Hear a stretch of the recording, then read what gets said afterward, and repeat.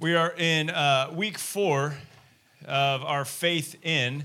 It's ultimately all, I said last week, all about Jesus, putting our faith in Jesus.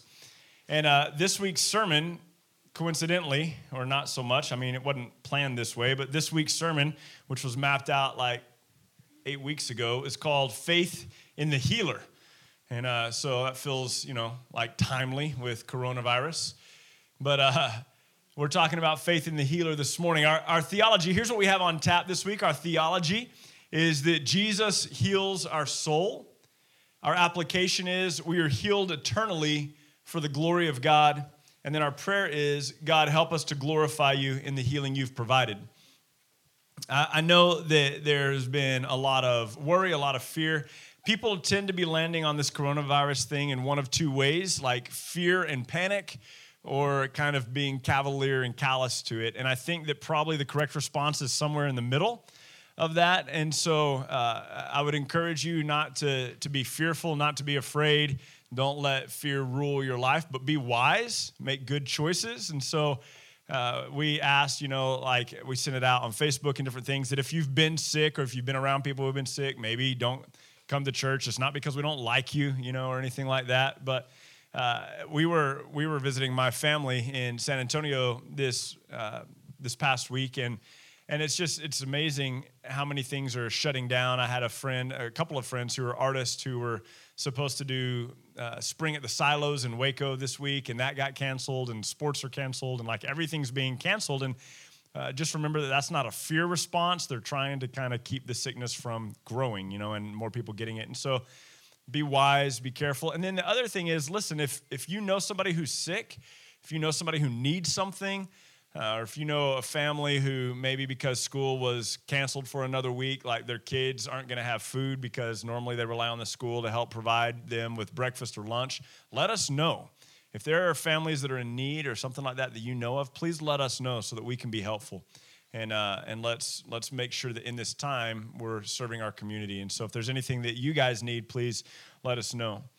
When we're talking from a biblical perspective, though, and what we're going to be talking about this morning, faith in the healer, we're not talking so much about our physical healing. Eventually, these bodies are going to fail, and eventually we will close our eyes in death because of one thing or another, and we will open our eyes in the presence of a living God. And so one day these bodies come to an end. And so when we talk about Jesus, our healer, what I'm talking about this morning, leaping from a place of physical healing, but what I'm talking about this morning is the healing that we receive in our soul, the fact that God has saved us through his Son.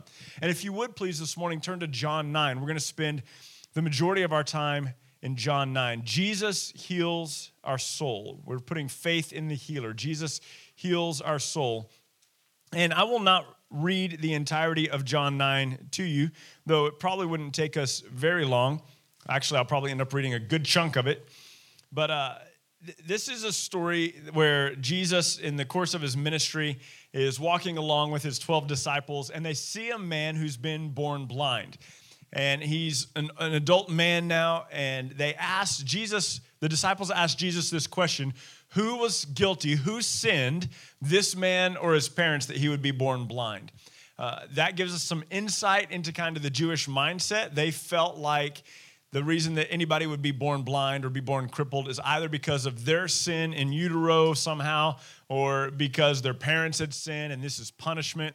And Jesus is really quick to say that that's not the case, that I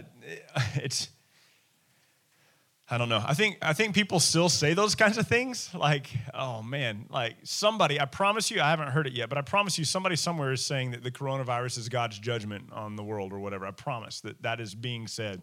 Just like the next flood, that happens, or the next hurricane that happens, somebody's going to say, see, God's mad. Golly. I want to just say that those kinds of statements, when you hear those from especially people who proclaim Christ, that's just stupidity, okay? That is not understanding the scripture. And so the disciples, being stupid, ask Jesus, they say, who sinned, this guy or his parents, that he was born blind? And Jesus goes, neither.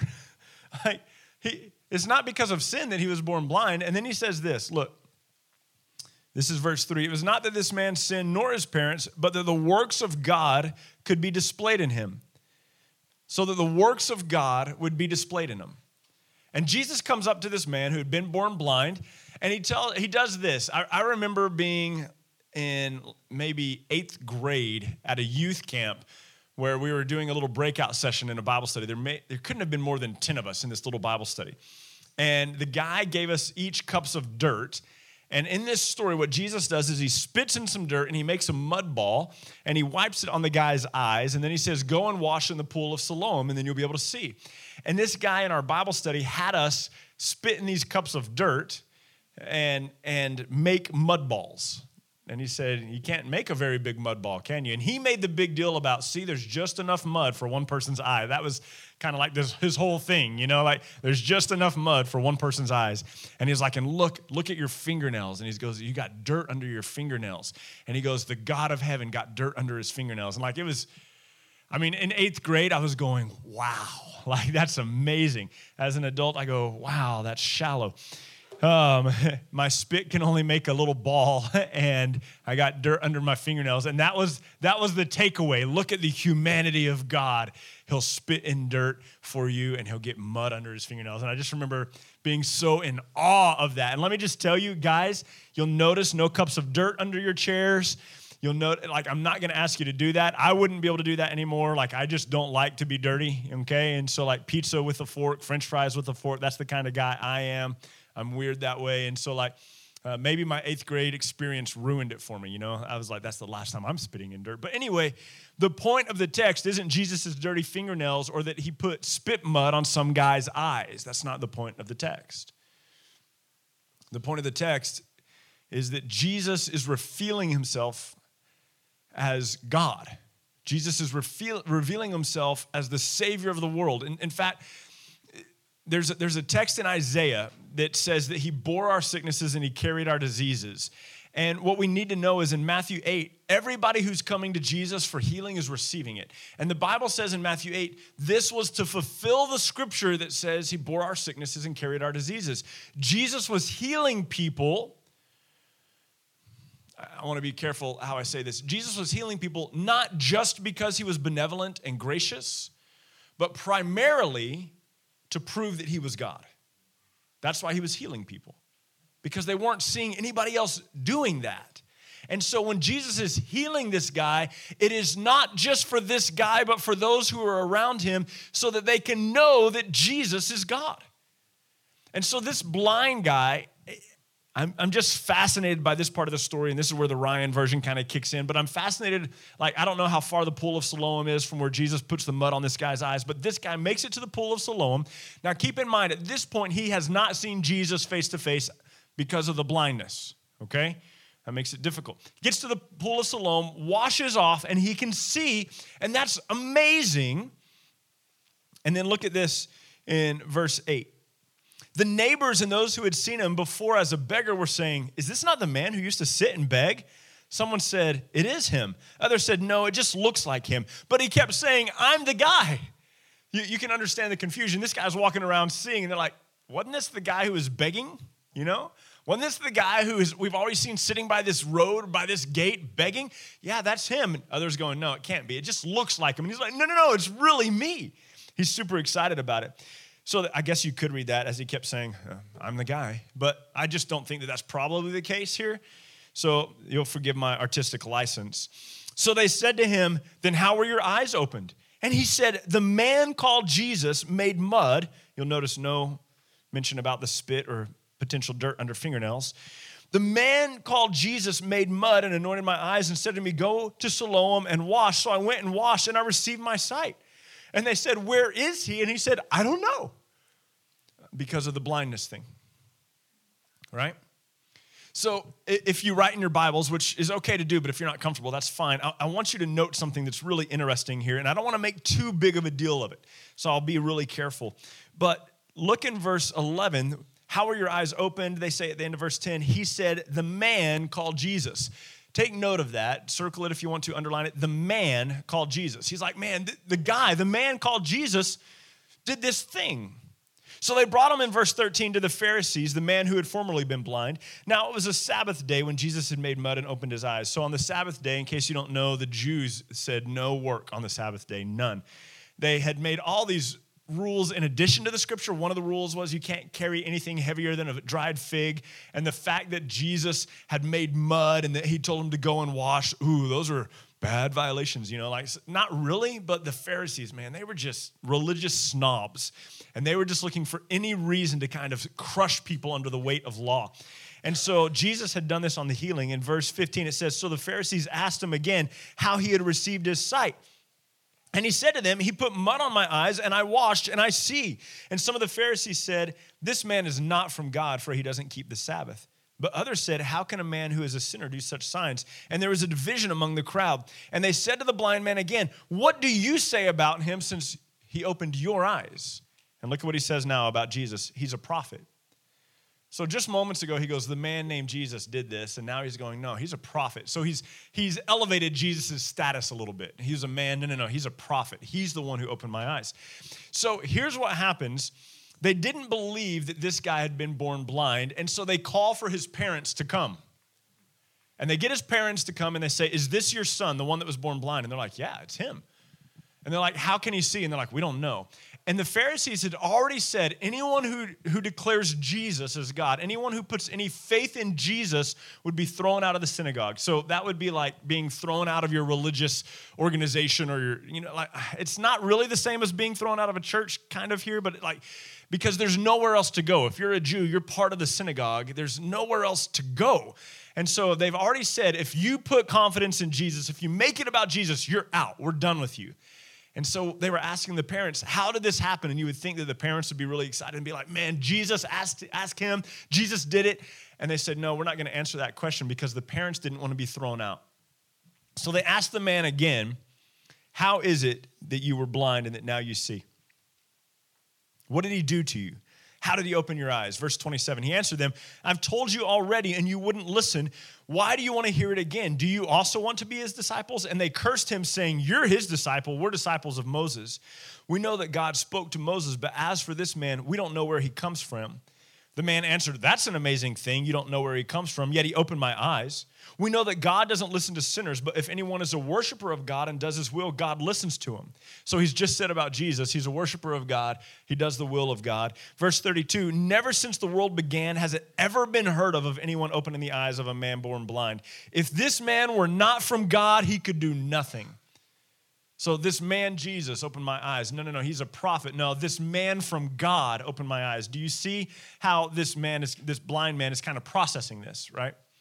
So they finally say, look, you were born in sin, and they're done with him, and they cast him out of the synagogue, and he's going around, and Jesus comes up to him, but he doesn't know who Jesus looks like or what Jesus looks like, again, because blind at the beginning of the story, right?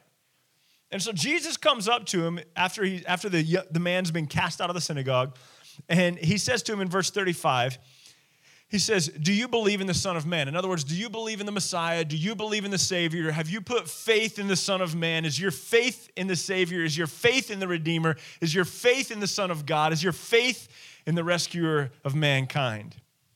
And he answered, who is he, sir, so that I can believe in him? So imagine you're the blind guy. You've been telling people all day, Jesus did this. This man, this prophet, this guy who came from God, he did this, and I was born blind, and now I can see. And he was so willing to trust in Jesus that his parents disowned him, and now he's kicked out of the synagogue in the course of a day. It's been a busy day for this guy. And Jesus comes up to him, and Jesus, to this guy, is just a stranger, and Jesus says to the guy, do you believe in the Son of Man? Which is, do you believe in God? Do you believe in the Savior? Do you believe in the Redeemer? And this guy goes, show me who he is so I can. He just thinks some guy's asking, hey, do you believe in him? Yeah, just show me who he is. And Jesus says, you've seen him, and it's the one now talking to you. And look at what the guy says. And he said, Lord, I believe, and he worshiped him. This man, Jesus, healed me. He was a prophet. He came from God. No, he's Lord. He looks Jesus in the face, declares him Lord, and worships him. This has been a big day for this guy. Jesus healed him not for what happens in the first 5 verses. Jesus heals him not for what happens in the next 30 verses. Jesus heals him for what happens right here in this verse where he says to him, I lost it, verse 38, and he said, Lord, I believe, and he worshiped him. Jesus healed this guy for the sake of this guy's soul. Because at the end of the day, eyesight doesn't save you. At the end of the day, not falling into sickness, whatever the virus may be, doesn't save you. At the end of the day, having the cancer removed from your body, either medically or miraculously, doesn't save you. At the end of the day, what saves your soul is faith in Jesus, the healer.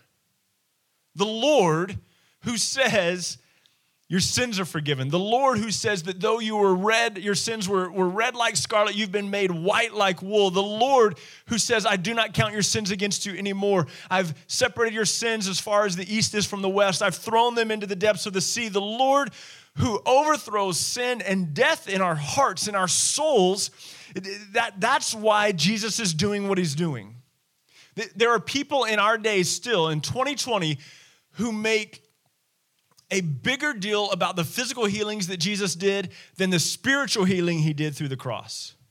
And I need you to know, while I believe that there is a God in heaven who heals and can heal the physical body, I need you to know that I will never elevate that above the soul healing that comes through the cross and the empty grave. Because well bodies who do not put faith in Jesus still go to hell. But sick bodies who declare Jesus as Lord have been eternally healed and their souls have been saved. Jesus is the soul healer first. Most important. That's the thing that matters most. What matters most, and listen, I used to put a lot of emphasis, I still think it's incredibly interesting, but I used to put a lot of emphasis on man, prophet, coming from God, Lord.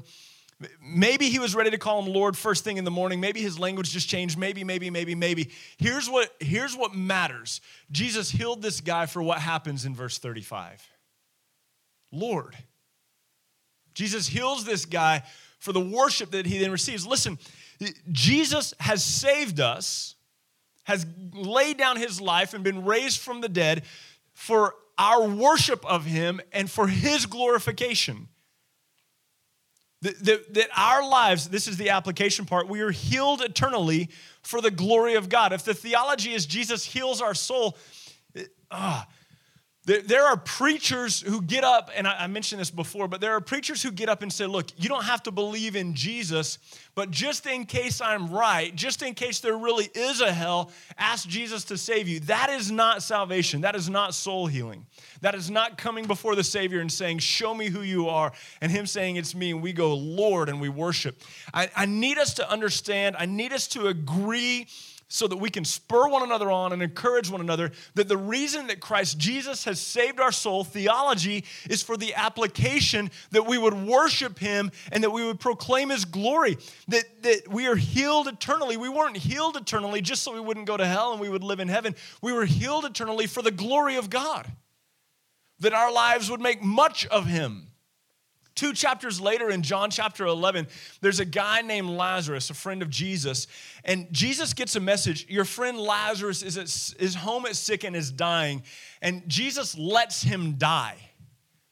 And Jesus says to his disciples, this sickness will not lead or end in his death, but is for the glory of God. That's what Jesus says. This will not lead to death, but is for the glory of God. And you've got to think that by the time they show up and Lazarus is dead, the disciples are going, well, he didn't call that one very well, because Lazarus died. And Jesus said it's not to death, it's for the glory of God. And they show up 4 days late. He's been dead for 4 days. And Jesus stands before the tomb where they've taken him, where they've buried Lazarus, and he says, remove the stone. And Martha says, it's going to stink by this time. And they remove the stone, and he speaks into the dead. We've talked about this. He speaks to the dead man Lazarus into the tomb, and he says, come out. And the Bible tells us, that's in John 11, the Bible tells us in John chapter 12 that many people were coming to salvation because of Lazarus. That many people were believing in Jesus because of Lazarus. Here's a question that we should all ask ourselves. How many people are coming to know Jesus because of me? And this is not an evangelistic message in terms of you need to be telling everybody you meet about Jesus. I'm just wondering, like, Is our life so different? Have our lives been so radically changed by the soul healer that our lives are being so beautifully lived for his glory that people are coming to know him? Is your marriage so different? Is your relationship with your children so different? Is your relationship with the stranger so different? Is your life so filled with joy when the rest of the world is being swept with fear, you have peace? Are you living so much in Christ, so completely settled in the soul healing that you have received, so firmly planted in heaven instead of on earth, so firmly rooted in the truth of who Jesus is rather than the uncertainty of this world, that when people see you, like they saw Lazarus, like they saw this blind man, they're saying, man, Jesus must be God. Not, wow, it's really neat what's happened to you, but man, Jesus must be God. Are people coming to know Jesus because our souls have been healed and we've been living for his glory? Put your faith in the healer,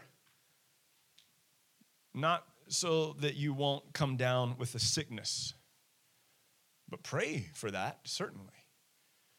But put your faith in the healer, for Jesus is the healer of the soul. And he's healed our soul that we would glorify him. It would take us a long time to go through the whole context of it. But 1 Corinthians 10:31 says, whether you eat or you drink or whatever you do, do it all for the glory of God. We can talk about this more on Wednesday night, the direct context of the text, but here's what's happening briefly in that scenario. Within the church body, there's a division. Some people are doing one thing, some people are doing another thing, and they're disagreeing about how to do it. And Paul says to the church, whether you're doing this thing or that thing, do it for the purpose of glorifying God. Christian, let me ask you this question. Is the choice you're making today for the purpose of glorifying God? Is the thing that you're about today the glorification of Jesus? In Colossians chapter 3, I'm going to begin in verse 12, also not complete context. So if you want to know the complete context of Colossians chapter 2, really, in chapter 3, then we can talk about that Wednesday. But Colossians chapter 3, beginning in verse 12, he says, wow, it just fell out of my head. I'll have to turn there. It's okay. That happens sometimes. Right. Put on then as God's chosen ones, holy and beloved, compassion, kindness, humility, meekness, patience, bearing with one another. And if any one of you has a complaint against the other, forgiving one another, just as Christ Jesus has forgiven you. Okay? So then he says in verse 14, he says, put on love, which binds everything together in perfect harmony. In verse 15, he says to instruct one another with psalms and hymns and spiritual songs with thankfulness in your heart. And then in verse 16, I've lost it again. It says this. That's verse 16, teaching and admonishing one another. That's why I lost it. And then listen to verse 17. Whatever you do in word or deed, do it all in the name of the Lord Jesus Christ. Listen, do it all in the name of the Lord Jesus Christ, giving thanks, giving glory, giving honor to God through him. Whatever you do in word or deed, do it all in the name of the Lord Jesus Christ. It's John chapter 21 where Jesus turns to Peter and he says, do you love me, Peter? And he says, I love you, Lord. And he says, then feed my sheep. And 3 times he says that. And then Jesus says to Peter, he goes, right now you get to go wherever you want to go. But one day, he goes, people will stretch out your arms and lead you a way you do not want to go, talking about Peter going to die in crucifixion. And he says, and this is the death by which you will glorify me. It's Jesus saying to Paul in Acts chapter 9, he goes, you have a lot of suffering to do to bring glory to my name.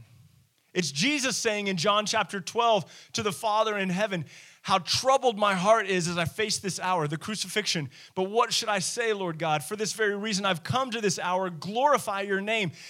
Everybody who has, I don't know, we'll put Jesus over here because he's God. But we take Paul and we take Ezekiel and we take Daniel and we take Abraham and we take these people of faith and we say, man, these guys were better than we are. And they're not. They're not different than us. They're the same. It's the same faith in the same God.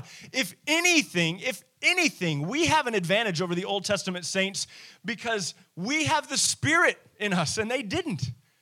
because we have the power of sin has been defeated by the cross, and that wasn't true for them. If anything, we have an advantage over the Old Testament counterparts of faith, but all of us have put faith in Jesus, the Savior, God, the Redeemer, the one who heals the soul. And all of us, this great cloud of witnesses that went before us, all of us recognize that the soul salvation that we've received is for the glory of God. Listen, if your faith story is, I got saved so I wouldn't go to hell, you've missed it. You have missed it. Because we've been saved eternally for the glorification of the Father who sits in heaven. So that in Revelation chapter 5, so that we of the throng, the many around the throne can say, worthy, worthy are you, O Lamb who was slain. Worthy is the one who is upon the throne. Worthy is the one. Worthy is the God who rescued us, whose blood was spilled. Worthy is the one who saved us. Our lives are for the glorification of the Father. Jesus is the healer. Put your faith in the healer. Believe bigger than today.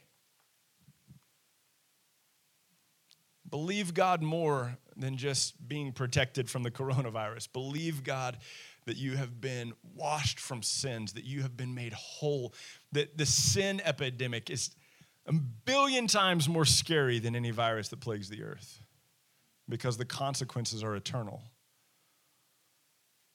And then rejoice that our faith is in the healer, not just of our bodies, which will return to dust, but in Jesus who heals the soul. And then let that truth, that's the theology, let that truth build an application in your heart that says, God, we know that we have been eternally healed so that we can glorify you. I wonder, this man in John 9 lost his family and his social standing. It's really interesting because according to Jewish law, somebody who was born blind or crippled or something like that wouldn't have been able to come into the temple to worship anyway. They wouldn't have been a regular part of anything anyway. And people, they're threatening him. They're like, look, if you acknowledge Jesus, we're going to throw you out. And they were already having nothing to do with him. In that day, to be blind was already, what was their view of him? God's punishing him. That's why he's born blind. Their view of him was already low. But now there's no social standing. He has no family. Why? For the one who healed him.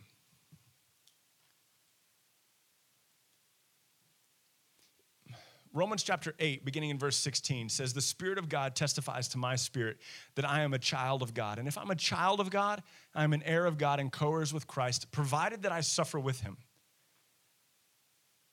And then verse 18, in most of our Bibles, there's a break between verse 17 and verse 18. There shouldn't be. There's not a break in the thought.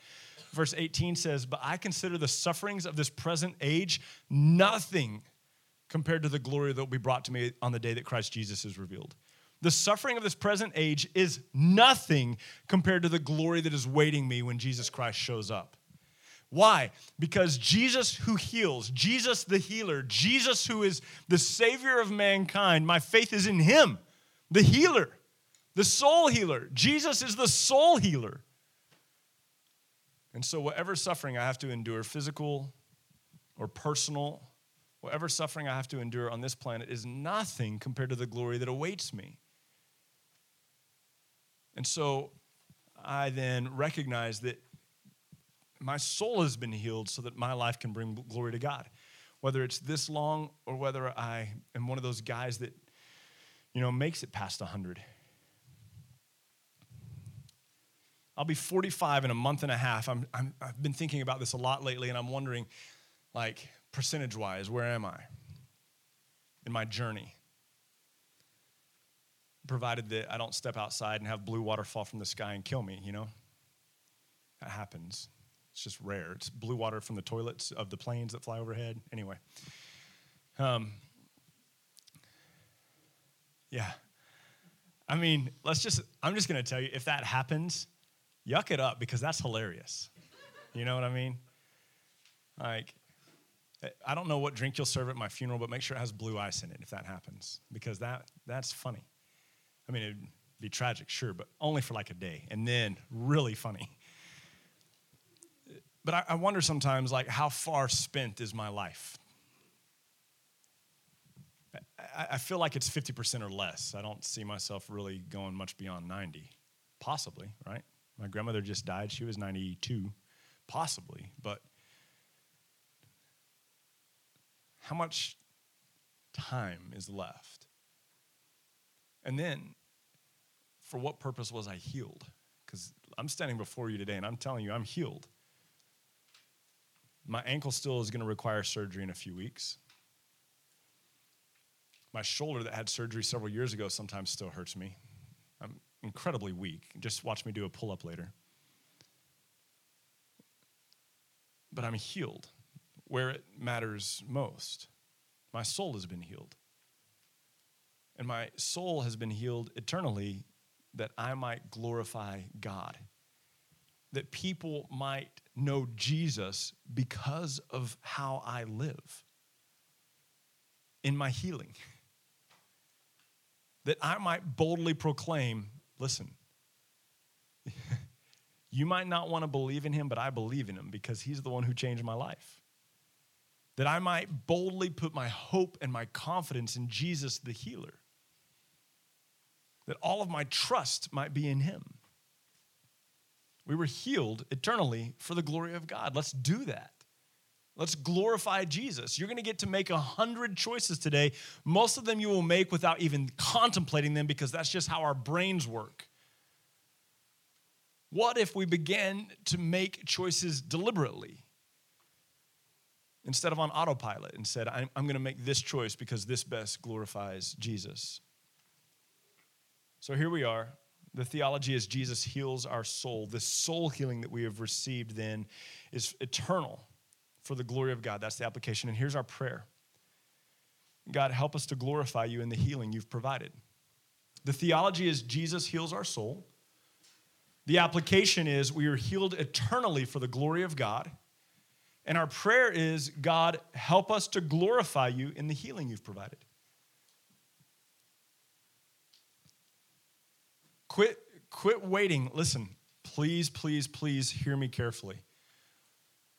When you get a job, and by the way, a lot of people right now are losing their jobs. We had dinner with some friends in San Antonio, and the husband works for a hotel group, and they are letting go 50% of their employees. They've lost nearly $1 million of property since this sickness has started, and they can't keep people employed.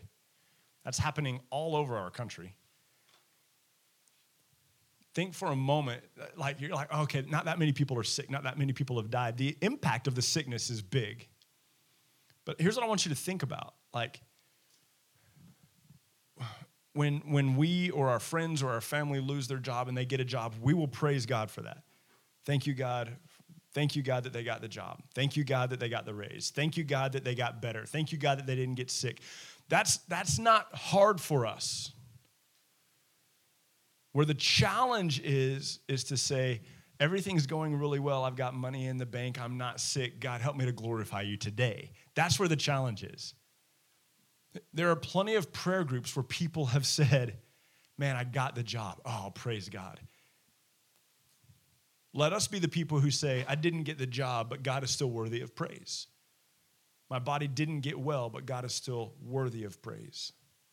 So God, help us to glorify you in the healing you've provided. Help us to glorify you in the soul healing that you've provided. Help us to glorify you in the salvation that we've received. Right? Because that's the thing that matters forever. So let's take about 30 seconds. Let's take a minute.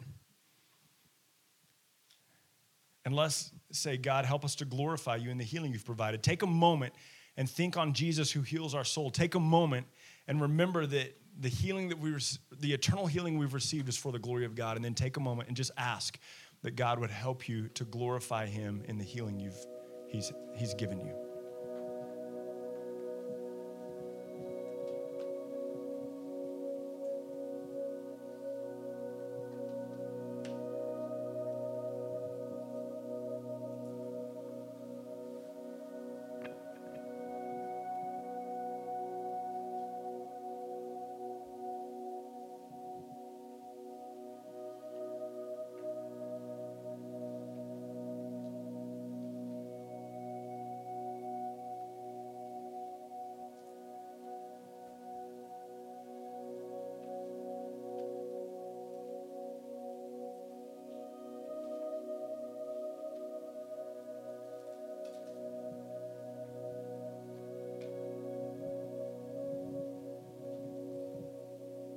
God, we know that there are a lot of people in our world right now who are physically sick. And we know that there are a lot of people who are losing their jobs. And we know that this has had an impact on our world. We ask, God, that in the midst of the impact that this has had, that you would help our focus to be on Jesus. God, that we, faithful followers of yours, would still declare your glory in the midst of suffering, in the midst of hardship, in the midst of challenges, that we would still proclaim you the healer. Certainly of bodies, yes, Lord, but more importantly of our souls. We thank you that Jesus has healed our soul. And we acknowledge and we agree that we have been healed eternally for the purpose of glorifying your name. Not just so that we could return to our daily life, not so that we could just fall into a daily routine, but we have been healed for the glory of your name, for the magnification of the name that is above every name, for the proclamation of Jesus. You have saved us. You have healed us. You have made us clean and whole. Now, God, we ask that you would help us to rest in the healing that you've given us and glorify you in it. That we would faithfully proclaim your goodness in all things. It's in the precious and holy name of Jesus Christ that we pray. Amen.